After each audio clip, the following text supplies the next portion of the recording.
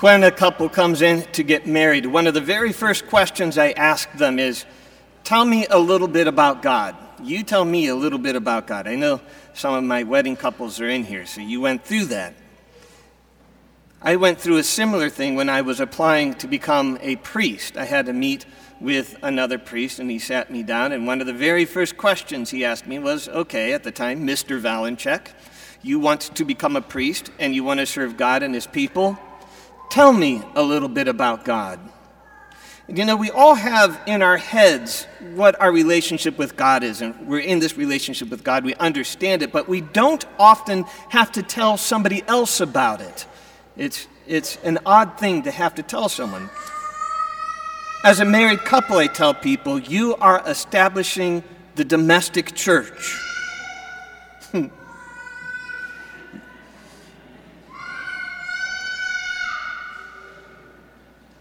You are establishing the domestic church. You are charged with passing on the faith. That's part of the duties of marriage. First job is to get yourself into heaven.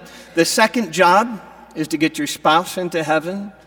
Your third job is to get any subsequent children into heaven, and then anyone else that you meet.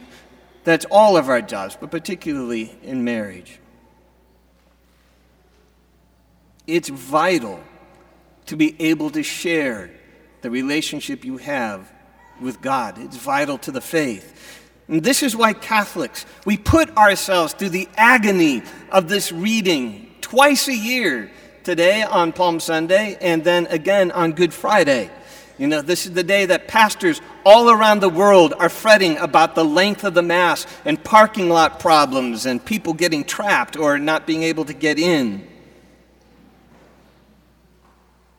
We do this because what takes place during his passion is paramount to understanding God and our relationship with him. As most of you know, we're opening up a new school up here, the Julie Billiard School of St. Sebastian in Akron.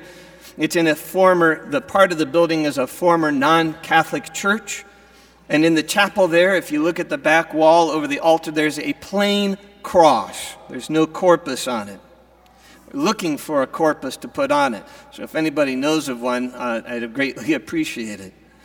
But it's almost unique to the Catholic Church to have Christ's body depicted on the cross, particularly in the church. This is because although we are people of the resurrection, we will never forget what Christ went through to prove his love for us. And so if you are asked, tell me a little bit about God. How does God love me? He does not deem it too much to be made to look like me. It was not beneath him.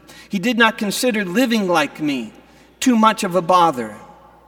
He does not think being ridiculed, mocked, and defamed is too much to ask for my salvation.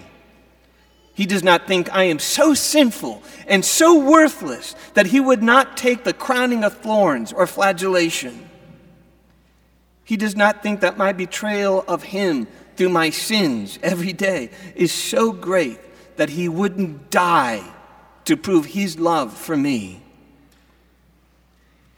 If you were going to ask me about God today, I would begin there, in that painting, standing next to Mary, watching his lifeblood flow from his side and knowing that it was going to become my spiritual food. Do you want me to tell you about God? I will tell you about extraordinary, radical, pure, abundant, life-giving, cleansing, enveloping, perfect, powerful, healing, proven, and incredibly enough, personal love.